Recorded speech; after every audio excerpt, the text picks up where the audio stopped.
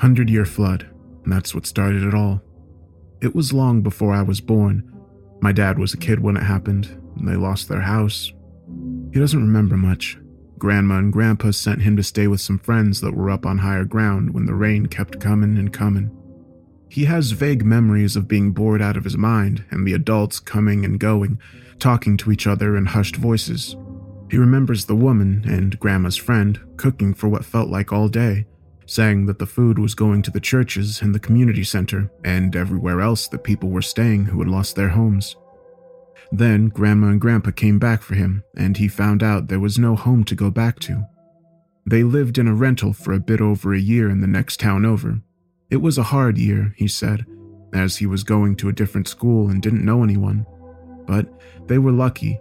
They got a new house and moved back. Lots of families that went away just never returned. The town shrank after the flood, and while the population eventually recovered as new families moved in, it lost a lot of people that remembered what happened. Grandma died 7 years ago. Grandpa died 5 years ago. And Dad, well, he was only a kid. Mom certainly doesn't remember anything because she isn't from here. They met in college, and he wanted to move back home to be close to his family. She agreed. She certainly didn't want to be near her family. I still haven't met my maternal grandparents. Don't even know if they're still alive. Mom doesn't talk about it. I didn't particularly want to come back here.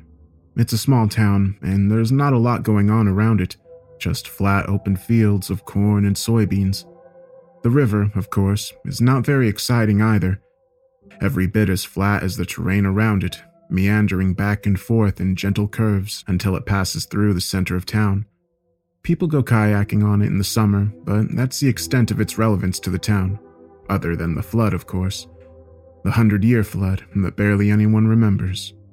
This was more a town for established families, young couples ready to settle down and have their first child and maybe a few more. People like my parents who had roots here and were looking towards retirement. It wasn't the place for someone fresh out of college and wanting to start a career, but when Dad got his diagnosis, I had to reconsider what my priorities were. He protested, of course, but I knew how to spin it. It wouldn't be that long, I had said. Plenty of people take a short break after college to go on some dream trip or something before finding a job. I wasn't flying overseas to backpack across Europe or anything exciting like that. But it would still be like a vacation. A staycation. A staycation at my parents' house in my old bedroom with the occasional trip to the hospital for Dad's chemotherapy appointments. None of us were particularly afraid.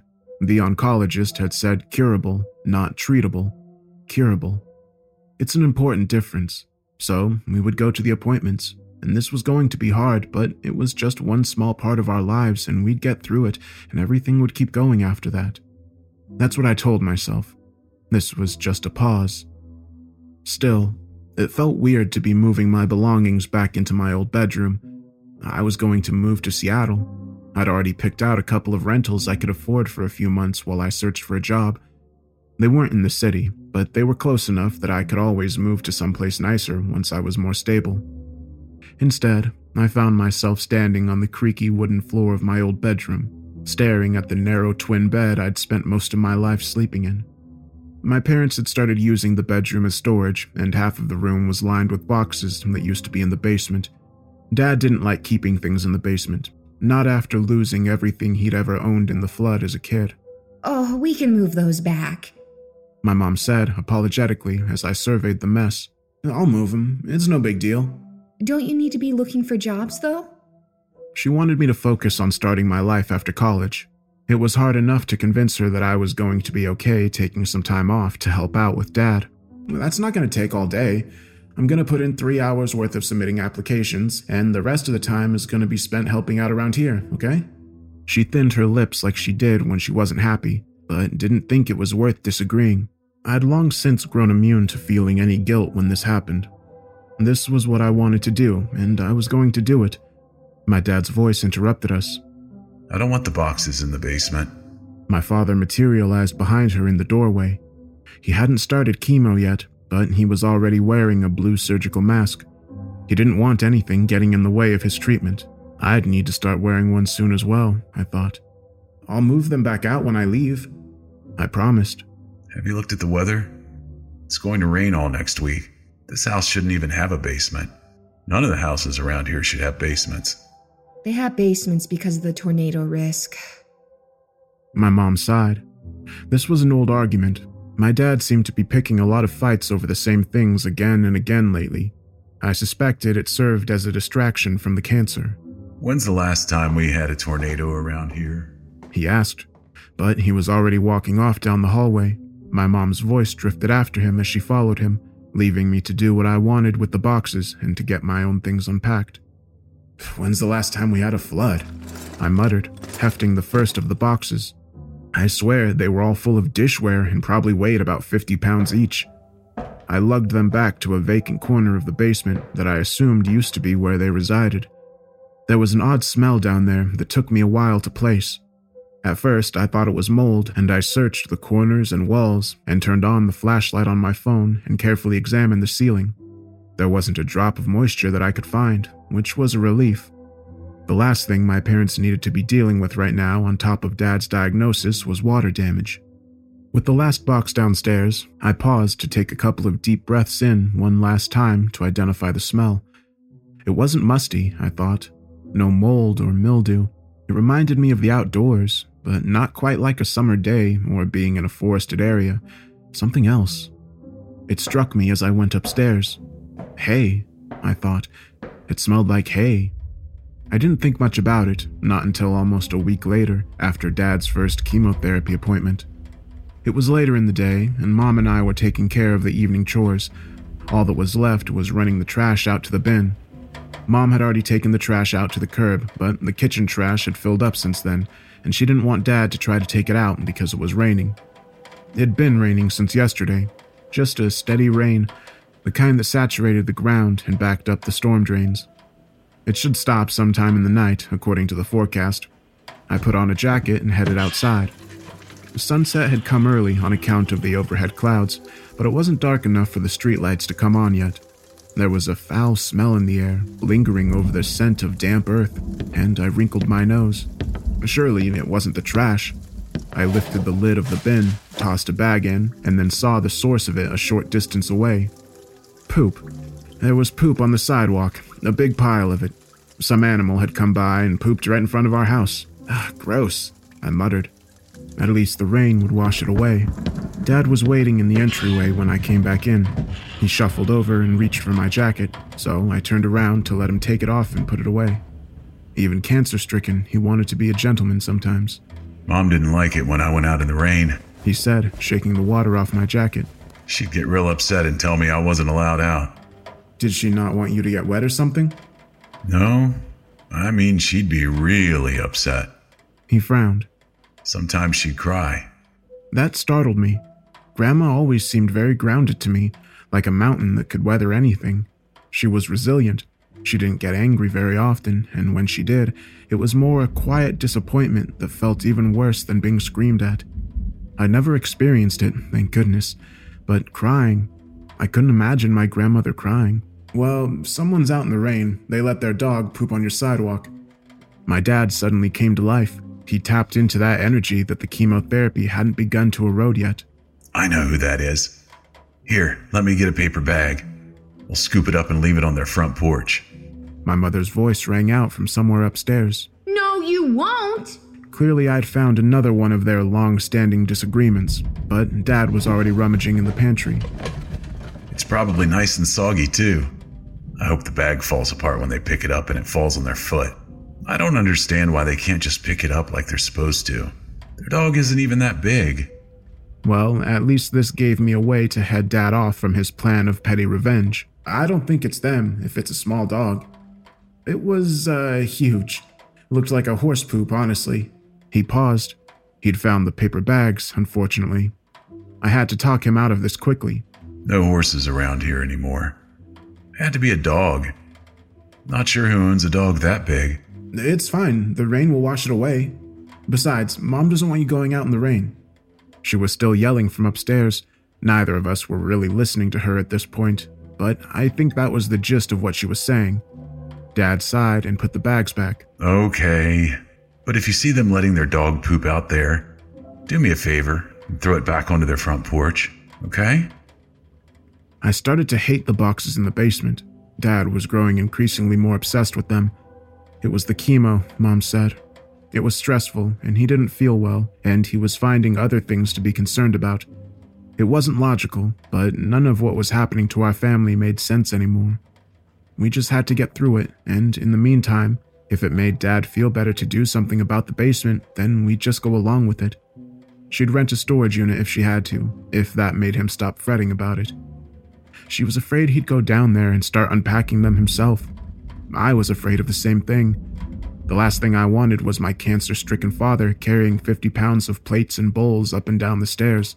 So after I finished sending out some job applications and scheduling interviews from the few replies I'd gotten, I went down into the basement with a box knife to see what was inside them.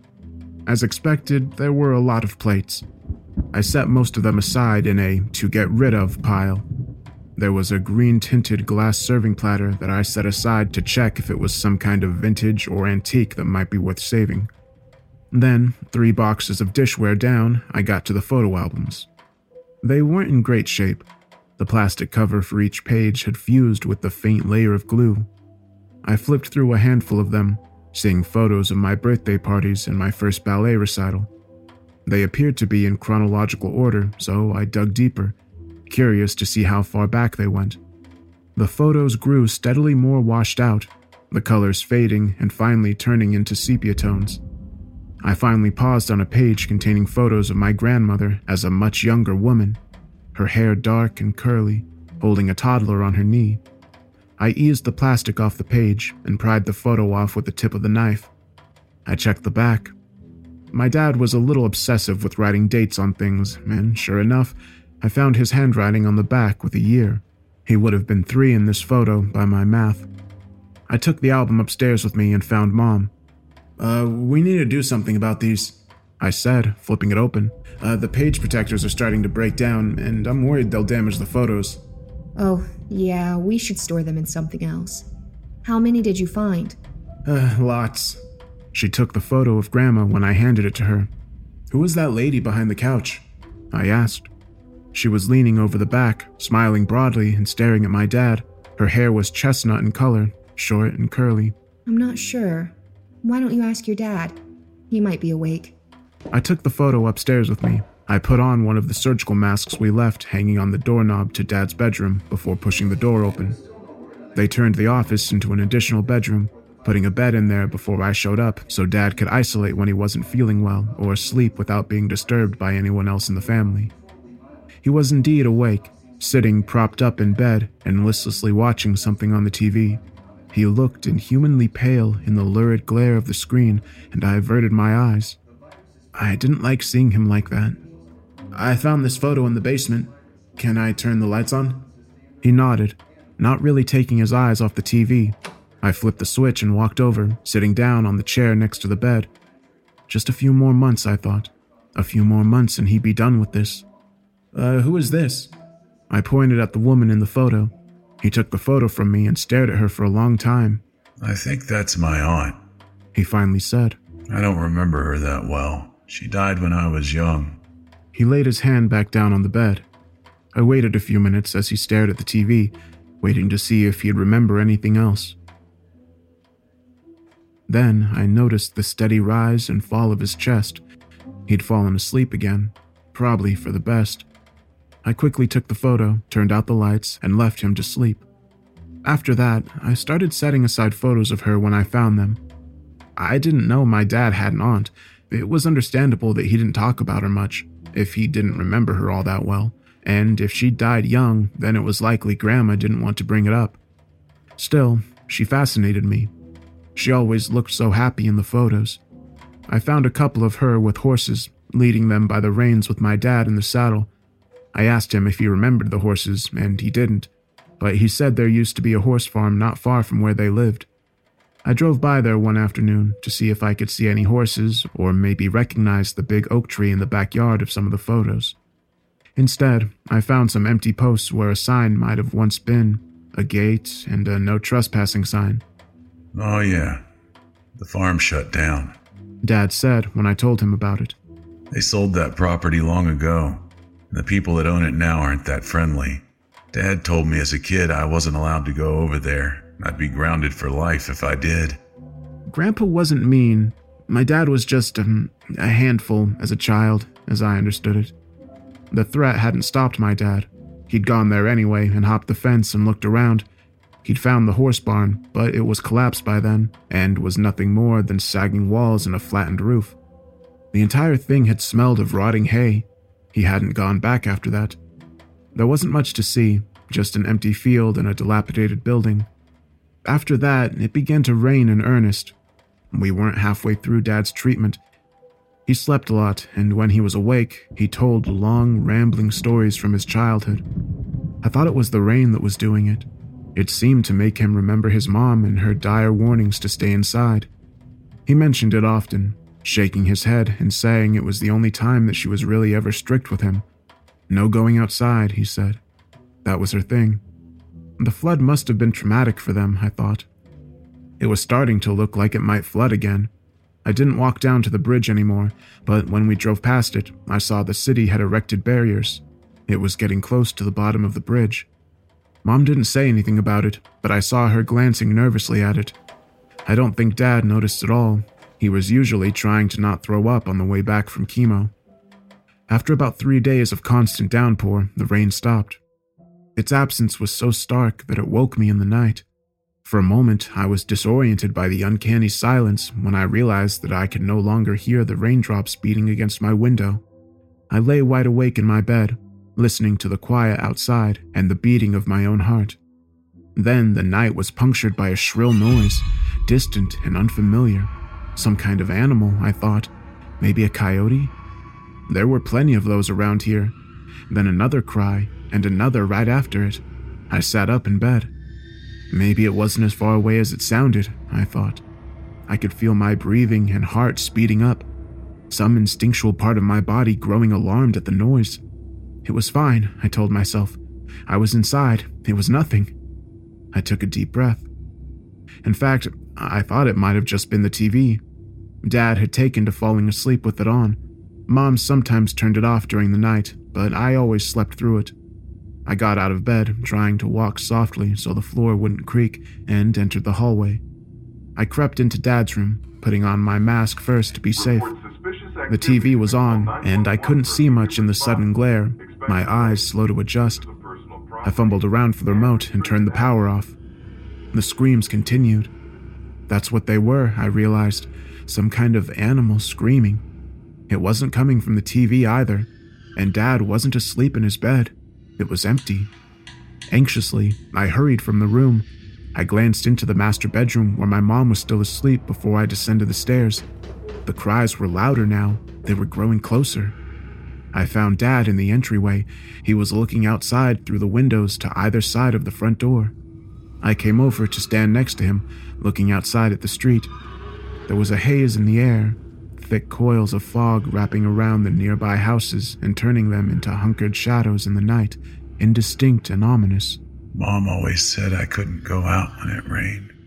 Honestly, I didn't want to go out there. Not when it rained like this. Because of the flood? I remember screaming. There was always screaming when it rained. Only I heard it. There was a current of water in the street. It lapped at the edges of the curb, roiling past the tires of parked cars, and continued on and out of sight. Like the river, I thought. It reminded me of the river.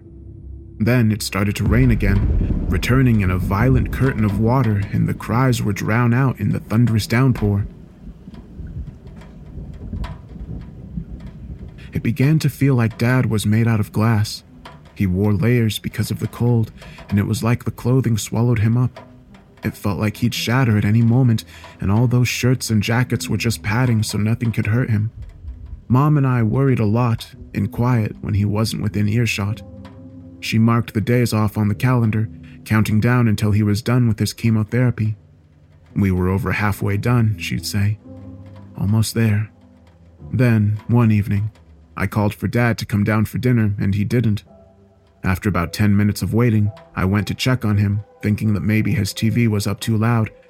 He wasn't really watching anything he enjoyed most of the time. It was just something to keep him distracted. but he wasn't in the room. I went back down and told Mom. She sighed dramatically and asked if I'd checked the basement. Maybe he was obsessing over those boxes again, she said. He'd better not be trying to lift them. With that grim warning hanging over my head, I headed down into the basement, hoping he wouldn't be down there. I didn't want to be around that particular argument between them. The smell of hay hit me when I stepped off the stairs. It was almost overwhelming. This time, it smelled musty with a faint hint of mildew. I felt sick inhaling it. I navigated around the shelves and stacks of boxes, looking for either my dad or some evidence of a leak. Dad wasn't down here, but I took my time inspecting the walls. We had been getting a lot of rain lately, and I didn't want to overlook any problems. I had just finished a lap of the basement when I paused by the windows. They were narrow slits at the top of the wall, just barely above the ground level on the outside of the house. Very little light came through in them with the storm clouds overhead, but it was making strange patterns on the ground. I stared at it for a second, watching as the faint traces of remote sunlight swayed across my shoes, like I was underwater. Startled, I jerked my gaze up to the window. Water. There was water covering them. I ran up the stairs. I didn't say anything to Mom. I just ran out through the back door into the side of the house. The grass squished and gave under my feet, but when I rounded the corner, I didn't see any standing water. The windows were fine. The ground was saturated, but we weren't flooding. Not yet. Is everything okay? Mom asked when I came back in.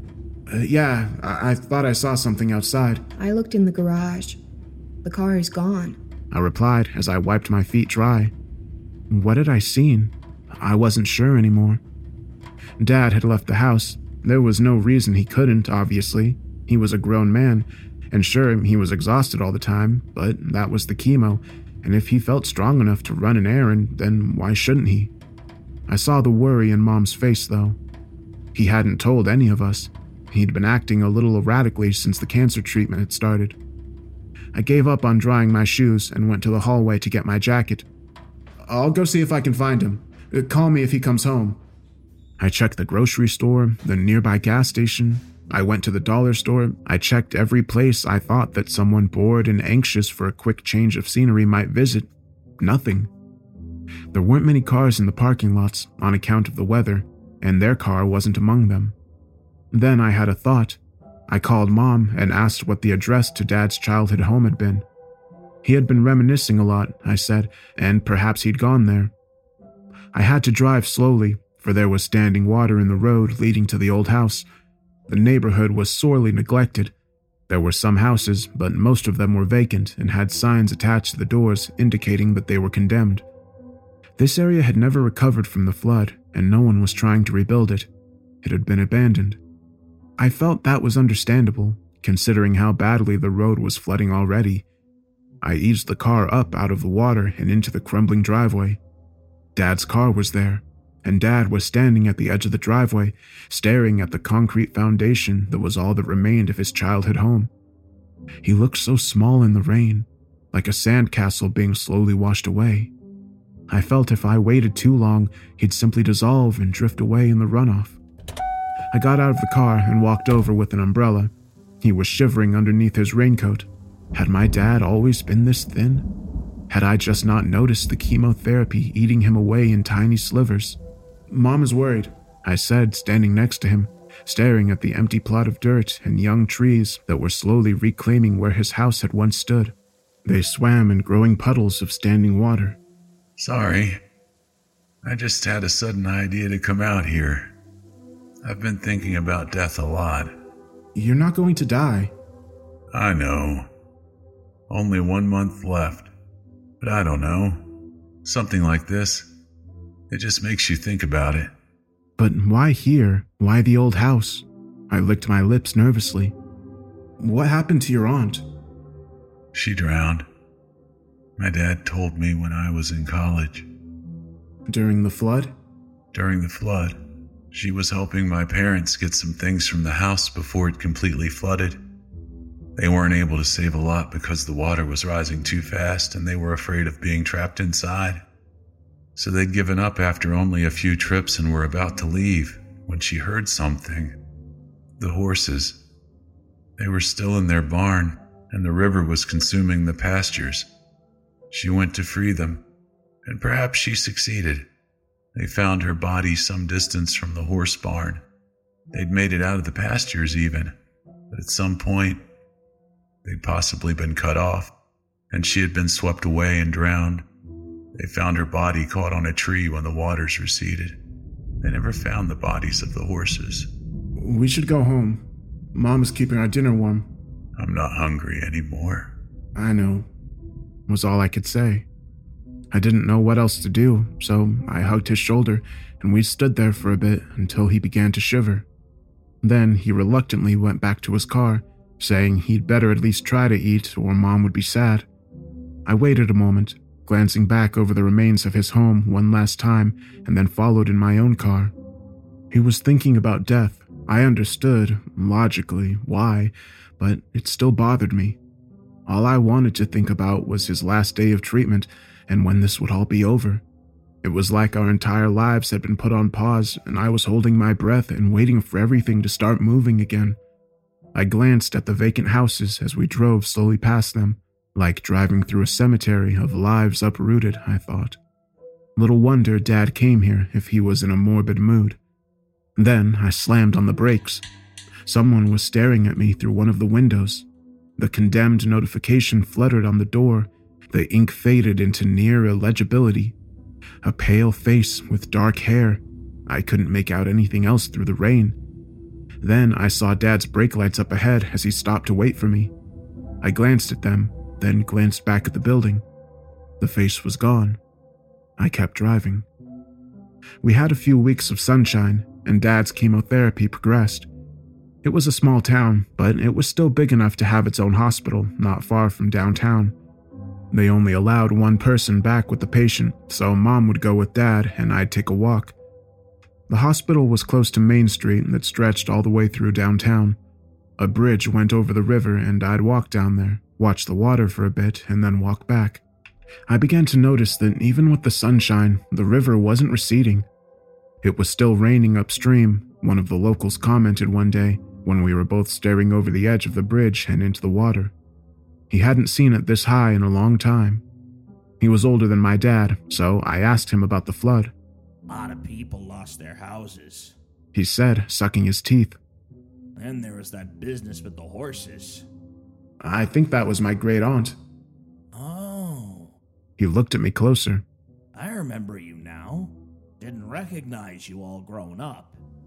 I had no idea who this man was, but clearly he remembered me as a child. It was an uncomfortable feeling, and I concentrated on the river instead, watching the water churn as it passed beneath the bridge. Look, He pointed at the water, where it turned into a white froth at the bridge supports. I squinted, unsure of what I was looking at. Something dark in the water. Then a hard edge broke the water's surface, and I saw a black, vacant hole like an eye and the ivory of bone. A flash of teeth and a distant shrill sound like the wind or a scream from a rotting throat. I thought of my dad swallowing his soup, his skin stretched tight like plastic wrap over his esophagus. Then the creature vanished beneath the water again. they've come back. The man said. It's gonna flood again. Just you wait and see. Tell your parents I said hi. Then he walked off, and I didn't want to call after him and ask who the hell he was. I just wanted to leave. I stopped walking past the bridge after that. As the old man had predicted, it started raining again, and it began to flood. We saw in the news that the river had overflowed the bridge, and they were asking people to evacuate the downtown area.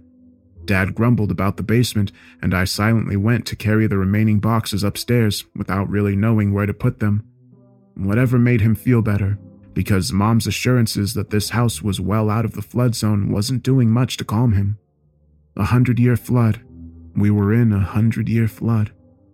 There wasn't a lot we could do but wait. We still had to make it to Dad's chemotherapy appointments, but we couldn't take the bridge through downtown anymore. We had to drive around instead, out to the highway and then back.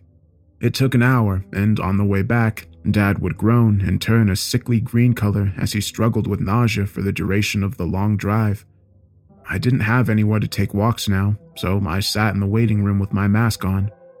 I could stay with Dad for a little bit while they got him ready, but when they took him back, I'd have to leave.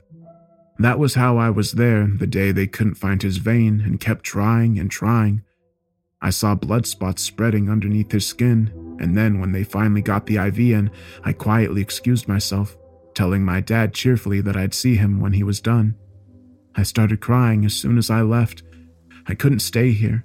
I thought desperately. I couldn't just sit there and cry and think about how the chemo was eating up my dad and how we could only hope it killed the cancer faster than it killed him. So I left. I left the hospital and started walking.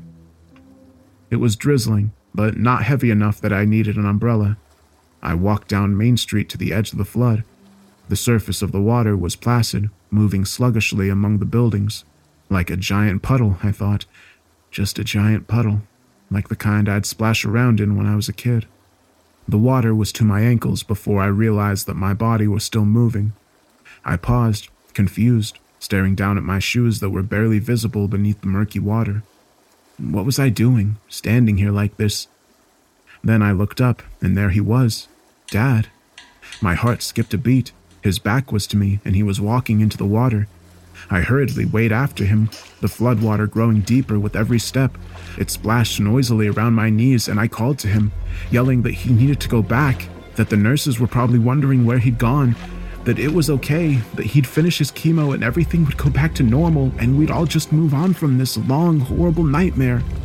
But he kept walking, and I kept going, until the water was up to my waist.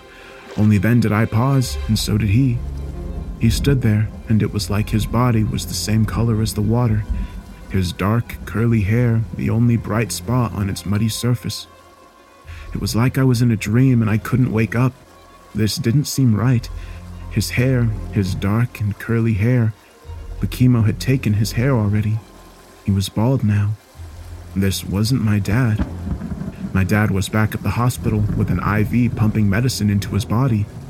They turned to look at me.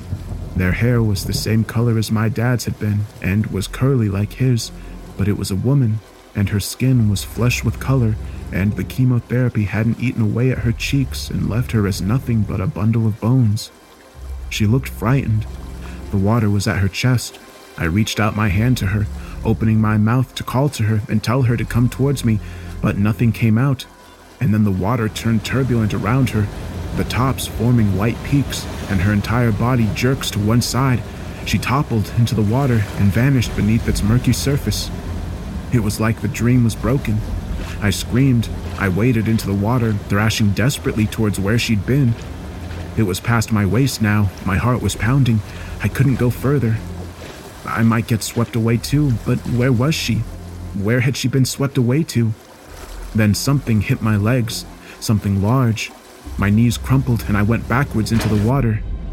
I righted myself just as quickly as I'd fallen, getting my head above water, but the current had quickly carried me deeper into the river's grasp. I couldn't find the ground beneath me anymore. I flailed, trying to grab hold of something, or anything, as I struggled to find the ground with my toes. I could feel the tips of my shoes scraping pavement. I just wasn't quite tall enough.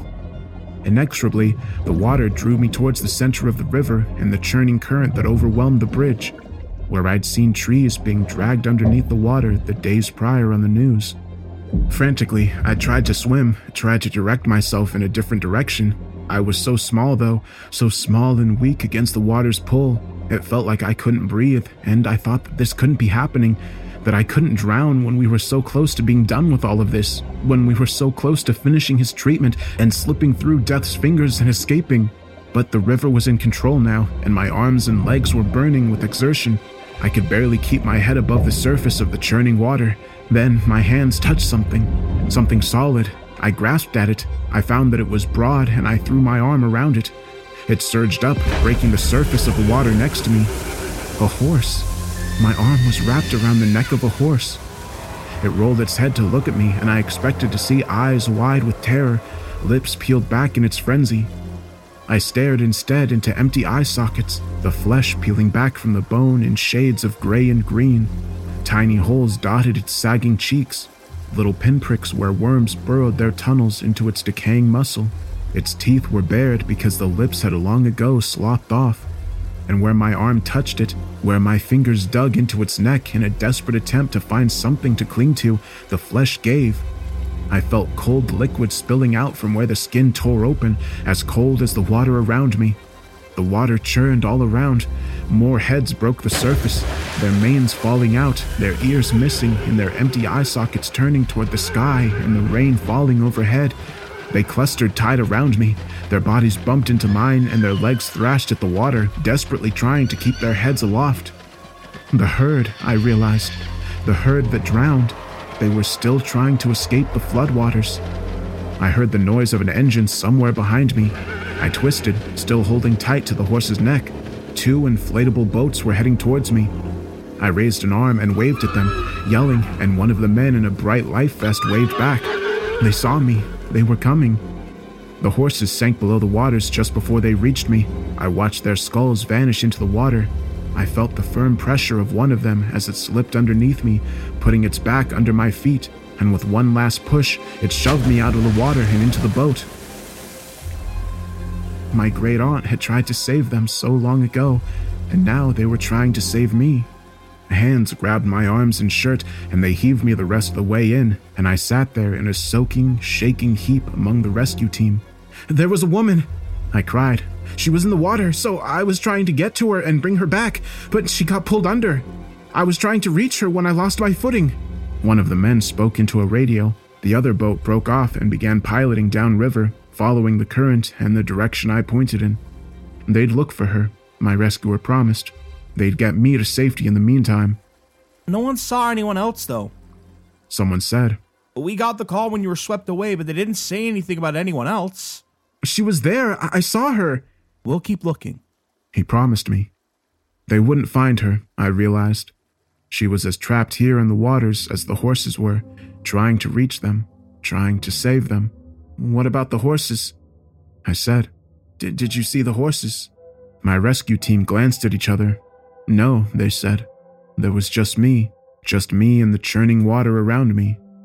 I refused transport to the hospital, and instead, a stranger offered me a ride home. I called my mom using their phone, told her I'd dropped mine in the water and that I was going to catch a ride to a repair place and see if it could be fixed. I'd meet them at home. I didn't tell them I'd almost drowned. I didn't tell them about my great aunt or the horses. A lot of houses were lost in the flood. There was only one drowning death, and I read about the announcement anxiously, trying to see if they had dark and curly hair. It was a man, though. A young man that had stayed behind to try to get more of his things out of the apartment before it flooded. There was no mention of a woman, and they didn't find any bodies even after the water receded. Dad finished his chemotherapy. I stayed for a few more months while he recovered from the ordeal, and then I got a job offer, and it was time to move on to somewhere else and start the next part of my life. I packed up my things, but by then we'd sold or donated most of the dishware and other assorted things in the basement. There weren't any boxes to move back into my bedroom. I went back into the basement one last time, though. I took a few deep breaths. I didn't smell anything. There was no trace of the smell of hay, and outside, I backed out of their driveway and drove away in the bright sunlight with not a cloud in the sky.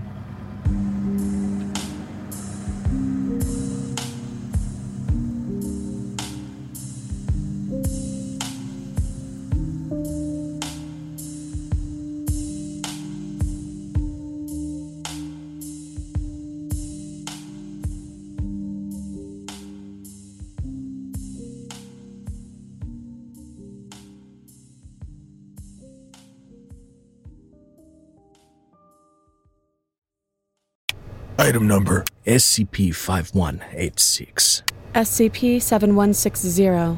SCP-7533. Object Class Euclid. Keter. Safe. Special Containment Procedures. Spreading across the hemisphere and kicking up vast amounts of ash and dust. The only thing I could hear was at 7219 laughing. Do you remember your name?